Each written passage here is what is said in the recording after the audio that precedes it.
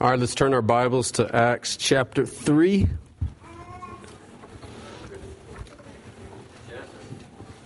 Did I say Acts? Did I tell you I was up late last night? Genesis chapter 3. I'm so glad you guys are listening. All right, let's turn to Genesis chapter 3. Here's how we'll begin. There was a bunch of us, Redeemer youth and parents, that went down to immediately after the Hurricane Katrina in New Orleans. We went down to help the church and help the community in any way that they felt like they needed help and in any way that we could help them. Several times while we were there, though, that was interesting, several locals would give you pictures. They would give you pictures of their city, of their neighborhood, of their streets, even their homes and their gardens and their yards and their landscape before Katrina hit. And what would happen on a regular basis is usually they would give you a picture in the place that you were standing. And so I'd be in the exact same spot of the picture, in the exact same spot looking at it, and I literally would mumble to myself, impossible. Because there before my eyes would be complete desolation in colorless gray. There was no color anywhere. Nothing. No green on trees. The sky was even gray. The ground was mud and gray. Buildings, it was like color was stripped completely from the scene. And then I would eventually hand the picture back to the person and they would just kind of nod at you. And I realized I think the nod wasn't for my benefit, like thank you for looking and taking the time. I think the nod was for their benefit. I think they were beginning to forget what color looked like. I think they were beginning to forget in this life of desolated gray that their home used to be full of life and liveliness and color and vibrancy. And this town used to be, and this area used to be, and it's almost like I've gotten used to living in the colorless gray. And every time they pull the picture out, it becomes a distant echo reminder of the way it was supposed to be and the way it used to be, but the way it's not. And then I wonder about us this morning, and I wonder if we're getting used to living a life in colorless gray. Do you? Are you? I mean, if we think about it, what is a life in colorless gray to you? Like this morning, you sit here, and what is a life of colorless gray to you? Maybe it's a life of doubting God. You know what that's like? You kind of get in this trap of doubting His goodness. You get in a trap of doubting whether He loves you or not. His love doesn't seem to push in the messiness and the hustle and bustle of this life. We doubt His persevering presence. Is He really hanging in there with me? When adverse situations and circumstances happen, we start doubting whether, is He really at work? Is He really at work in my life? Is He really at work in this situation? For His glory, for my good, we doubt. Maybe it's a life of disappointment. I mean, you're just disappointed. You're disappointed with yourself. You're not who you want to be. You're disappointed with your place in life. This is not where you wanted to be. This is not what you thought you would be doing at 22, 25, 30, 35, 40, 45, 50. Maybe it's a desperate life. Maybe cloudless days and colorless days is suffering for you. Excruciating loss, chaotic confusion, possibly physical diagnosis and pain, certainly emotional loneliness.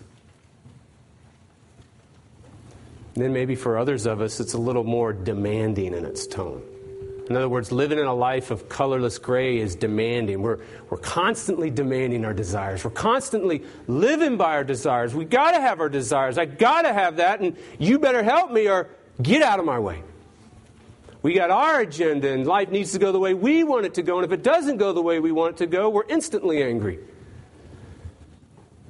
That could be a couple days this week for me. How about for you?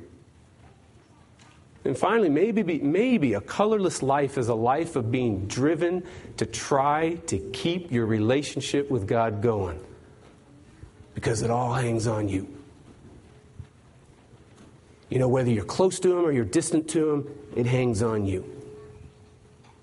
Whether your life changes and whether you grow, it hangs on you. Whether you're effective in ministry, whether God uses you, it hangs on you. Everything hangs on you. It all depends on you. You got to keep this relationship with God going. And it's driving you to the ground. You're breaking to pieces. And if you're honest, it scares you. You want to quit.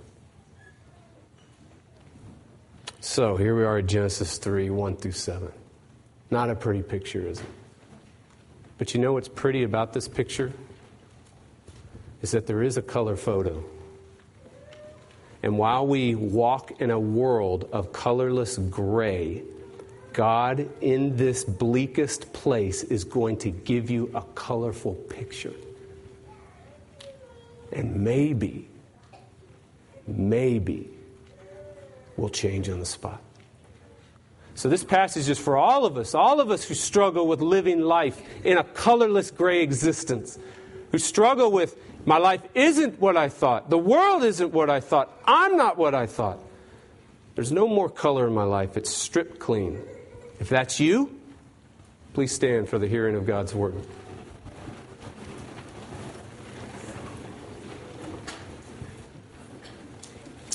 There's so much in this passage.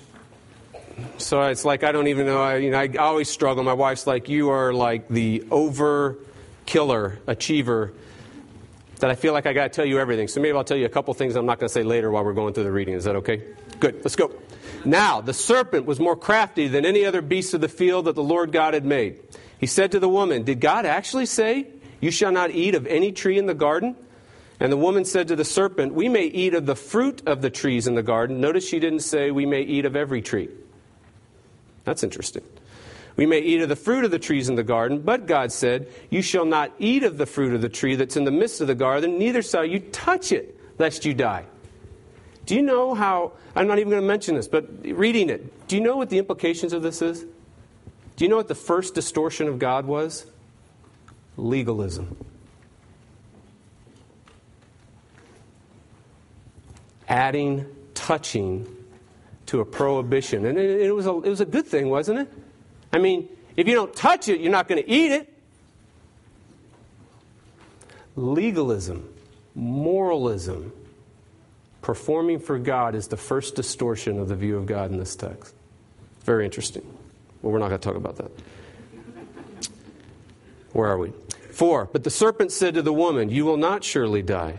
For God knows that when you eat of it, your eyes will be opened, and you will be like God, knowing good and evil. So when the woman saw that the tree was good for food, and it was a delight to the eyes. Now, usually we read that and we say, that's a bad thing. Well, hold on. Go over to verse 9, chapter 2. And out of the ground the Lord God made spring up every tree that's pleasant to the sight and good for food. We're supposed to enjoy the sight, and we're supposed to love the food. That's not bad. So what's going on? Well, we'll have to figure that out. All right, she took the fruit when she saw that it was desirable to make one wise. Now, that wasn't mentioned. She took of its fruit and ate, and she also gave some to her husband who was with her, and he ate. Let's read this together. Then the eyes of both were opened, and they knew that they were naked, and they sewed fig leaves together and made themselves loincloths. The word of the Lord. Thanks be to God. Please be seated.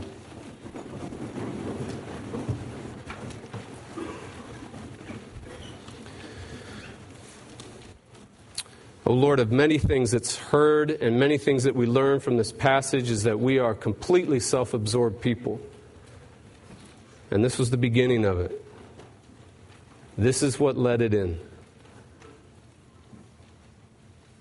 And so, Lord, even now, your grace works against the gravity, the spiritual gravity of our hearts. that even as listeners right now, we're self-absorbed. I mean, Eve was in a pristine condition and we're not. She didn't make it, what hope do we? And then there's Adam. He just flat out rebelled. So, oh Lord, would you help us? Would you even now work against the spiritual gravity of our minds and our hearts? And would you draw near? And would you be Lord God to us? And we ask this in Jesus' name. Amen. All right, Genesis 2 that we just got out of, not Acts 2, Genesis 2, we just got out of is the colorful picture. It's the colorful picture of the way the world used to be once upon a time ago. It's a colorful picture of the kingdom of God. Do you remember? I mean, when you think about kingdom of God, I know that many of us, we hear that and we're like, I never can get my mind and my heart around what that means. Here you go. God, king, with a people in a place. That's not too hard. God, king, with his people in his place. So what we have here in Genesis 2 is the king of all creation. Not just the king that is on his throne, but the king that is personal and intimate in his immediate presence with a sculpted people that he loves dearly. And then he puts them in what's called pleasure place, walking on sunshine. Everywhere they walk, pleasing to the eyes, good to the touch, thrilling to the soul, proper proportions, proper rewards, insurmountable good gifts and pleasures everywhere they go, every bite they take, everything they see. Wonderful. And then meant to push them on to the one who's even better than that. This is the way they lived. Gosh, isn't that incredible? Look how beautiful that is. And God is more beautiful than that. Man, doesn't this taste good, honey? This is the best stuff we've had yet. Yeah, isn't that incredible? And God is more satisfying than this. I mean, that's the way life was going all the time. Constantly. But Genesis 3 onward, we move into the realm of colorless gray. We move out of the color picture, don't we? And what's happened in Genesis 3 onward, it's what life is like when a cosmic Katrina hit. And what we find in Genesis 3, 1 through 7 is we see that cosmic Katrina approaching the coast and hitting the shore, and we see it as it happens from the safety of our reading the Scriptures. But it was devastating. It was desolating.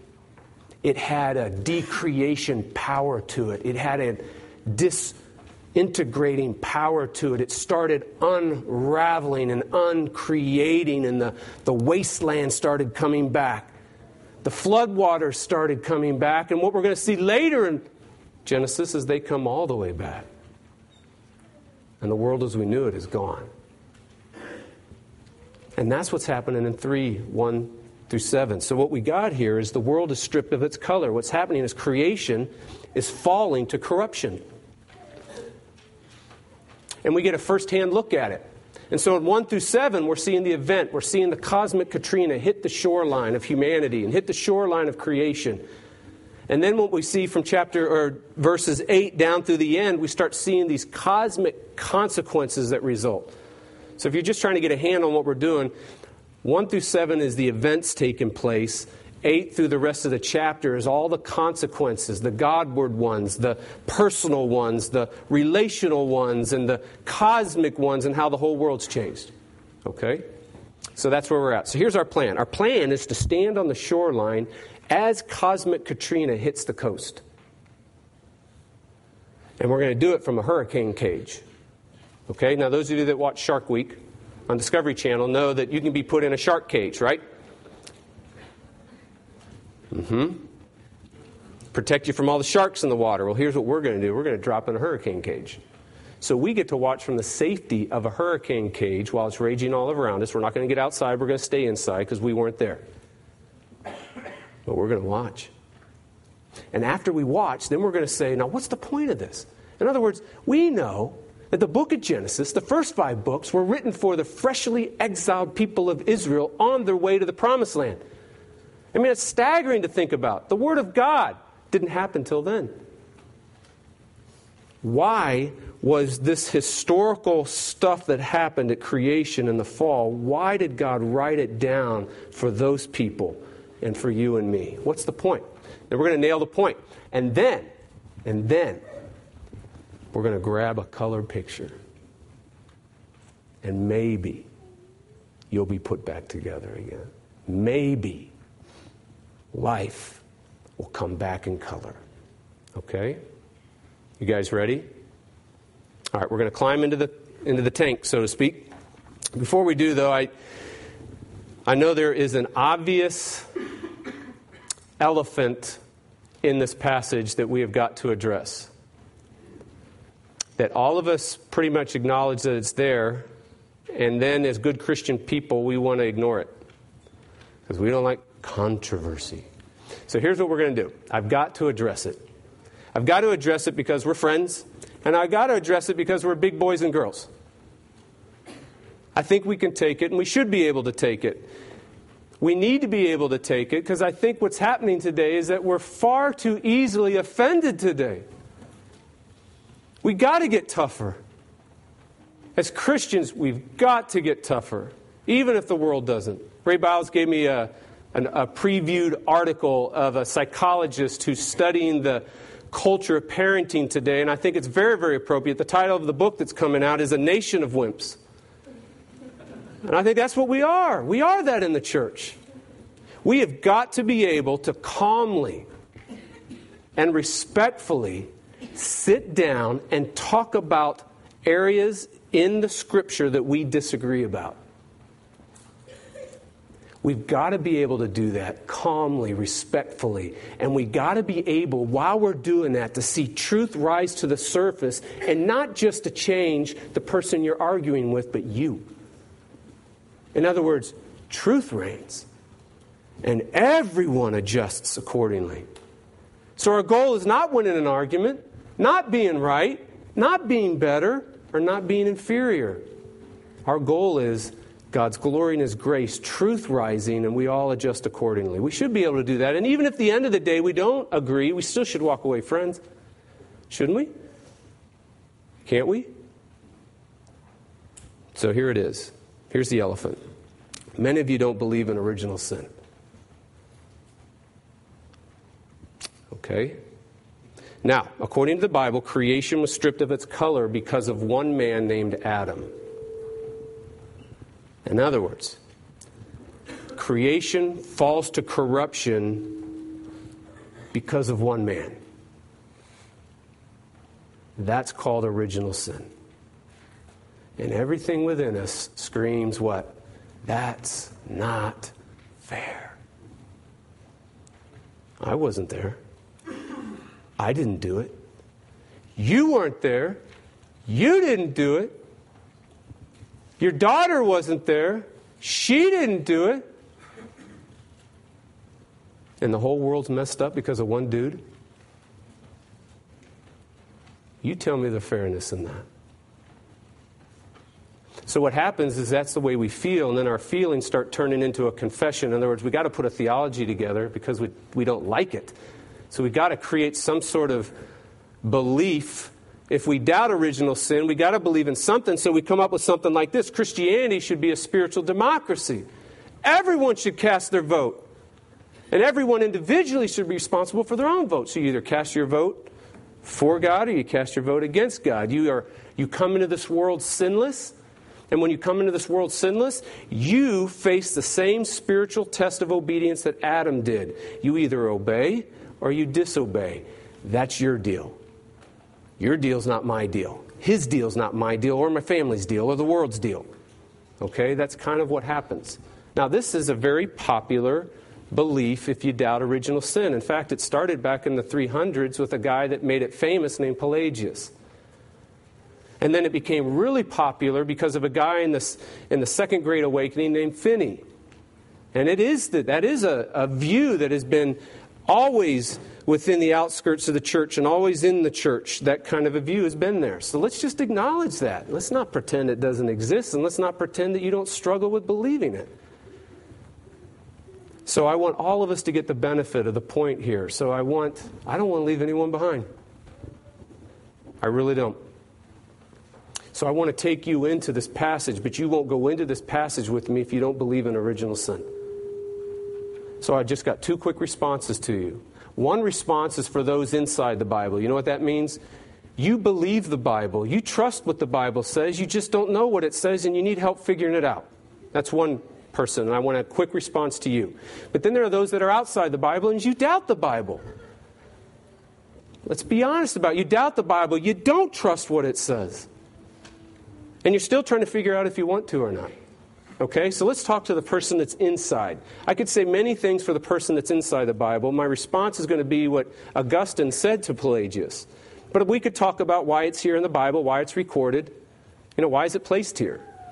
And why, as the first people, is the theme continual degradation and undoing until the flood? Why? And then when you get to Romans 5, Paul explicitly said that sin entered the world. It is an invader. It's an enemy. And it was let in by Adam. And death followed to all. So it's explicitly said. So that's part of it. But we still need to understand a little bit more. And I think this is the best way. This is what Augustine said to Pelagius. He said, Pelagius, if sin is only an involuntary act, then why does everyone volunteer? In other words, if sin is only an involuntary act, it's not a human corrupted condition within and an involuntary act, or a voluntary act. In other words, sin is a voluntary act, but it's also a corruption within. If it's only a voluntary act, why is it that no one lives the sinless life? Why does everyone volunteer to sin? See the point? And so what we have here is this. You've got to ask yourself, what's more biblically and empirically reasonable to believe? That humans are sinless and face the same spiritual test of obedience that Adam did, and thus they have the potential to live a perfect life, have the potential to live a sinless life. There's the potential that someone doesn't need a Savior. That has to be true. Or is it more reasonable to believe that humans are born with a corruption within that was passed on from Adam, and that's why you sin. That's why I sin. That's why everyone sins, and that's why we all need a Savior. Okay? All right. Those of you struggling from the outside, here's my response to you. My response to you is, you know the world's not right. You know you're not right. So what's more reasonable to believe? The prevailing belief today is humanistic evolution, which says humanity is progressively getting better and better and perfecting itself. Is that more reasonable to believe when we just got done with the most violent century in the history of the world? In fact, the violence of the 20th century, the 1900s, you could take all the whatever dates, times have been gathered, all the other previous centuries, stack them up, and they don't reach the violence of one century, the 1900s. Is it more reasonable to believe that we're getting better and better? Or is it more reasonable to believe that the world is full of corrupt people? Not as bad as they can be, but there's an inward twisted bent towards self-absorption and self-centeredness. You tell me. All right, let's get in the cage. Notice verse 1. This is amazing. Right off the bat, we're in the cage. The hurricane's coming. We know the hurricane's coming in verse 1 when it says, now the serpent was more crafty than the other beasts of the field that the Lord God had made. You know what that tells us? Verse 1 tells us the heavenly rebellion has already happened. Now we know the rest of Scripture that Satan and his legion rebelled in the heavenly throne room and were driven out. So by the time we get to verse 3, when the serpent comes into the earthly kingdom, we know the one in the heavenlies has already happened. It's already happened. And if you want my opinion, Jeff, but when did that happen? We just got done through 1 and 2, and you want my opinion? I'll give you my opinion. Turn to Genesis 1, verse 26. Here's my opinion. When the Lord God said, let us make man in our image after our own likeness, I think that's when it happened, sometime around then. You know why? Because the let us, in my opinion, is not God talking to himself in the Trinity. It's God talking to his heavenly court that we get a picture of in Revelation 4 and is done throughout the Scripture. And it's God talking to his heavenly court, and Lucifer, Satan, is one of those heavenly beings, and he wants to be the prized creature, not Adam, not man. Rebellion.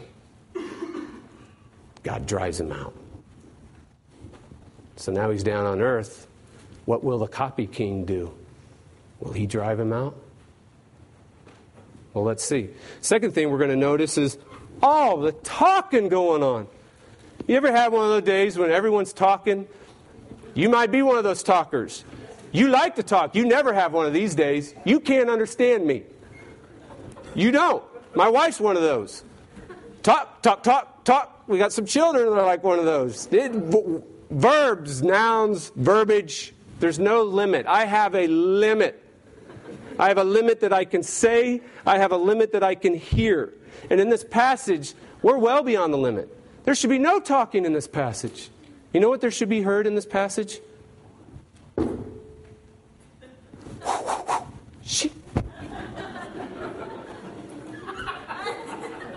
Real simple.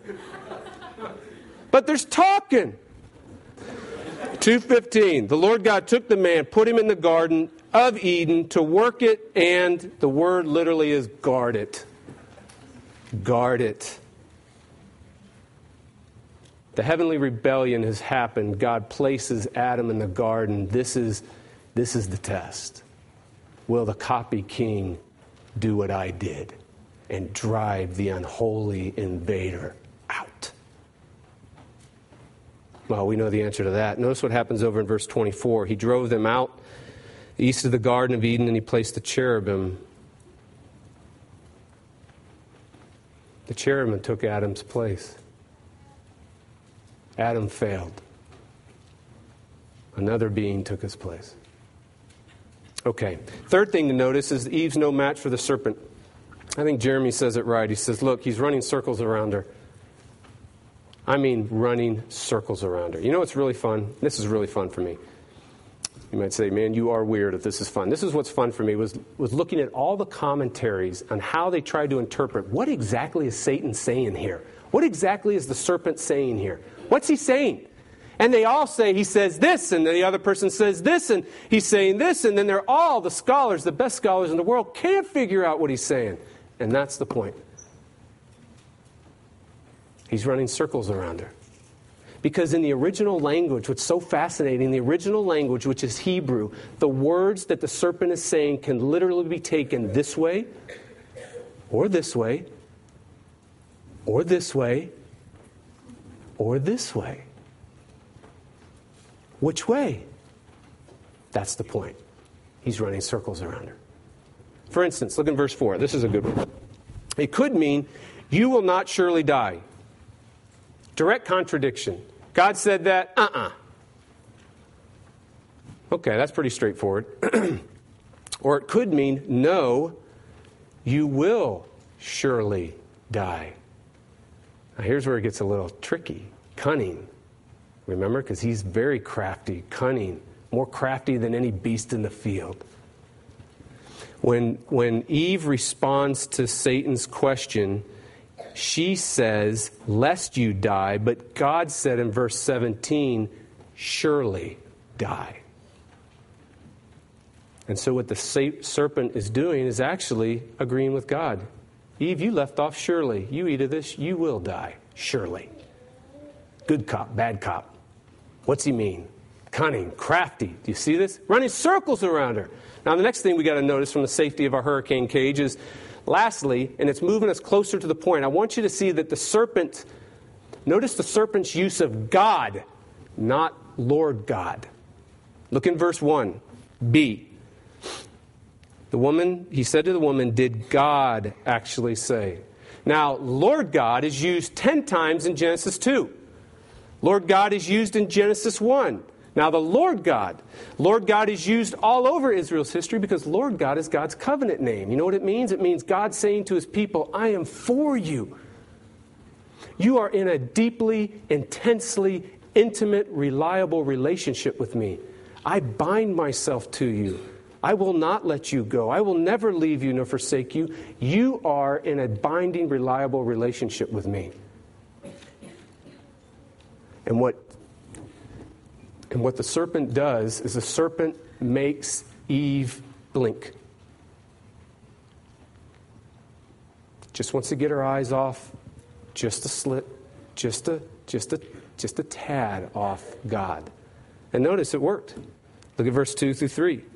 And the woman said to the serpent, we may eat of the fruit of the trees in the garden, but God said, her eyes are already off a reliable relationship with God. He got her. Now, before we all get down on Eve, we got to see that, man, Adam's sin is a lot worse. We're told that Eve was deceived. We're told Adam wasn't. He just flat out wanted to be like God. He was after power and identity and life and fundamental happiness outside of God. In himself. In his wisdom. In his performance. In and of himself. Deception looks a lot better than that to me. All right. What's the point of Genesis 3, 1 through 7? Why did God want Israel to hear this? What's the point? Why did he do this? Why did he have it recorded for them? Why does he want us to hear it? Why is it recorded for us? Why is this text here? The first, we need to recognize that the big picture is important.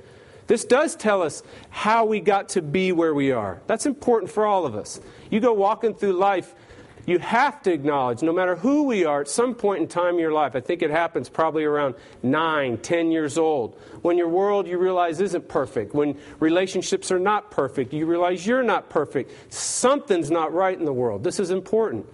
It's important to know, okay, this is how we got to be where we are. This is why the world is the way it is. This is why we are the way we are. This is why we all need a Savior. That's very important stuff. But you know what? God wants to do something even more here. He wants to get more personal with you. He wants to get even a little closer. You know what's going on here? He's actually writing to people who are freshly redeemed. He's not writing to an unbelieving person. Now, isn't that fascinating? He is writing to believing people who have already been redeemed and already been rescued, fresh out of the exile. He's writing to God's people throughout generations who are reading this, that are looking to know God, who are redeemed. You know why he's doing that? Because he knows how easy it is for you and me to take our eyes off him.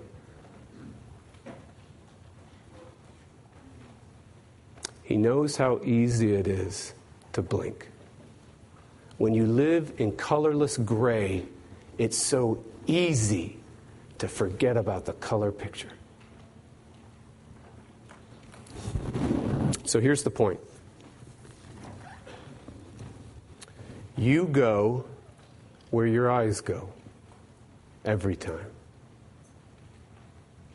You and I always go where our eyes go every single time.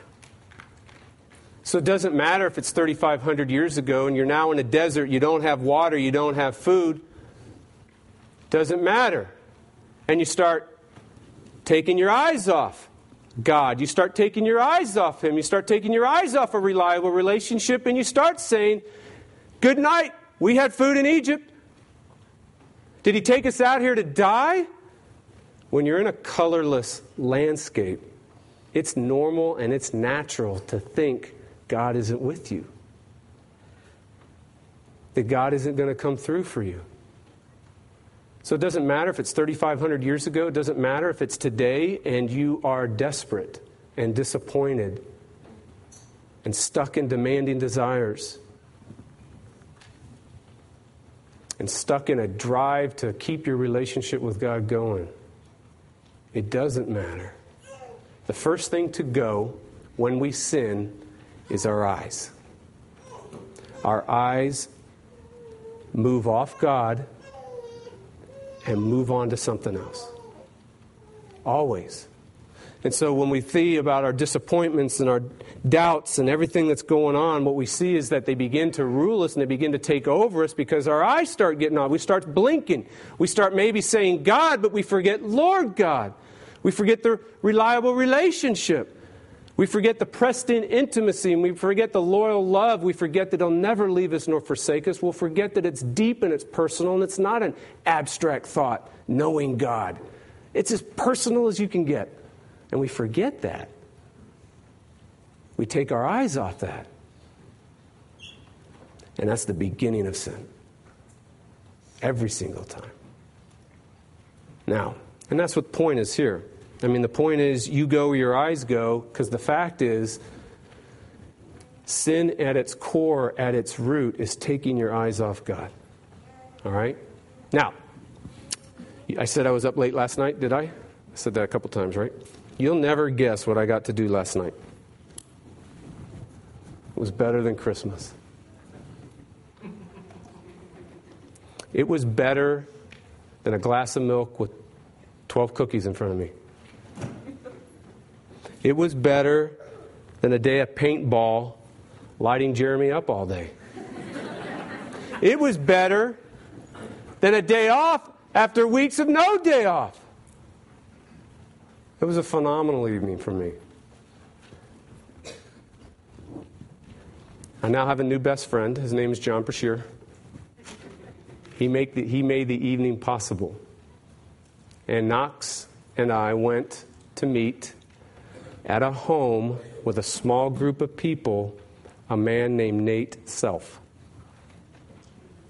You know I've talked about him.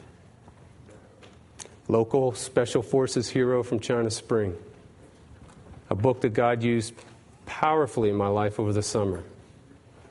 A guy that 3 years ago I read about Roberts Ridge, and I was so deeply moved, I told my wife I've got to track down his father just to thank him for raising a son like that.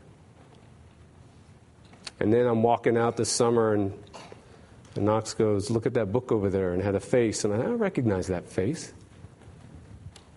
Got the book, and then a couple days ago, John Brashear says, "Hey, do you want to meet Nate Self?" Is that a trick question? Silver Star, Bronze Star, Purple Heart, a real hero. During a Q&A, he shared a little with the group about how he's doing, because he wrote a book called Two Wars. The war outside, over there on that mountain, rescuing that SEAL that fell out of the helicopter, surrounded by Al-Qaeda terrorists, and they come charging in to get him. And then the war within, that he had to live with himself, saying, "I don't know who I am anymore, and who I see I want to kill." And I asked him, "So how are you doing with that war?" And this is what he said. It was very striking. He said, "My mind is being renewed. That's how I'm making it." You go where your eyes go every single time. And so where did his eyes go? Well, it was the theme of his devotion that he gave. You know what the theme of his devotion was? He has it in the preface of his book. He says, "I write this to all who find themselves, whether on the toppest, highest mountain, whether in the deepest depths, all who find themselves in need of rescue, because He will rescue you. He will not leave you behind." And that was the theme of his talk. So here's what's going on. How do you see it for yourself? You know, I hear that, you hear that. Well, how do I see that for myself? How do I know that for myself? My eyes need to go there, yeah, but how do my eyes go there? How do my eyes see that and see it in such a way that the rest of me goes there? How does that happen? Here's how it happens. You got to see this. When the water was running down his hair, onto his shoulders, to the ground, a voice thundered from heaven and said, "This is my son.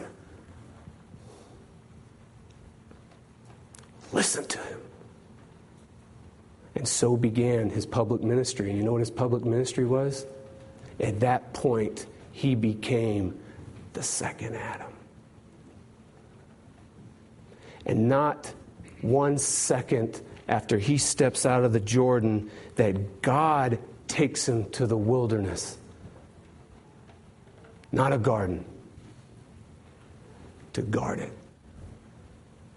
40 days without food. And a serpent slithers in.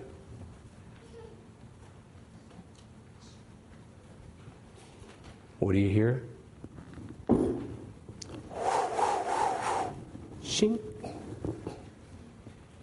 And the reliable promised one, way back in Genesis 3:15, finally comes and strikes the head of the serpent.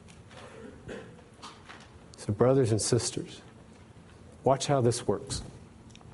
You're in your doubt, colorless gray.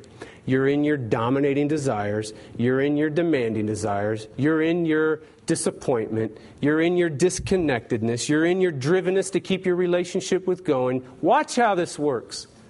You fix your eyes. You fix your eyes on the second Adam, the reliable one, the one who's reliable in your relationship, the one who actually came and took on the place of Adam and did what Adam didn't do and defeats the evil one. But he doesn't just do it in abstraction. He didn't just do it so you will believe a doctrine. Okay, Jesus is the second Adam. Woohoo!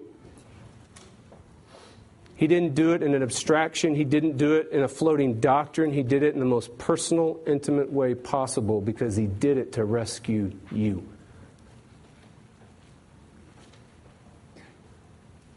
That's as personal as it gets. If he doesn't come, you're not rescued. Now, if he would become a man, be exposed to the wilderness, have to deal with someone he already booted out of heaven, but now he's got to do it in a substitutionary man way as the second Adam to do what Adam didn't do and actually have to have a conversation with the lowest beast in the field. And then after that, he's on his way to the cross. And then he has to deal with humans that spit on him and hate him. If he did that to rescue you, do you think he's with you when you doubt? Do you think he's with you when demanding desires are wanting the best of you? Do you think that stuff bothers him when you're disappointed and you're driven to the ground by trying to keep a relationship with God going? What needs to happen is fix your eyes on this reliable relationship with him. And you know what happens? It will displace those other things. It's not that they go away. They don't go away. But he gets bigger. He gets better. And your heart gets rooted and secure. And you're able, as he signed this thing to us, he said, fight the battle with faith. And that's the Christian life. Amen.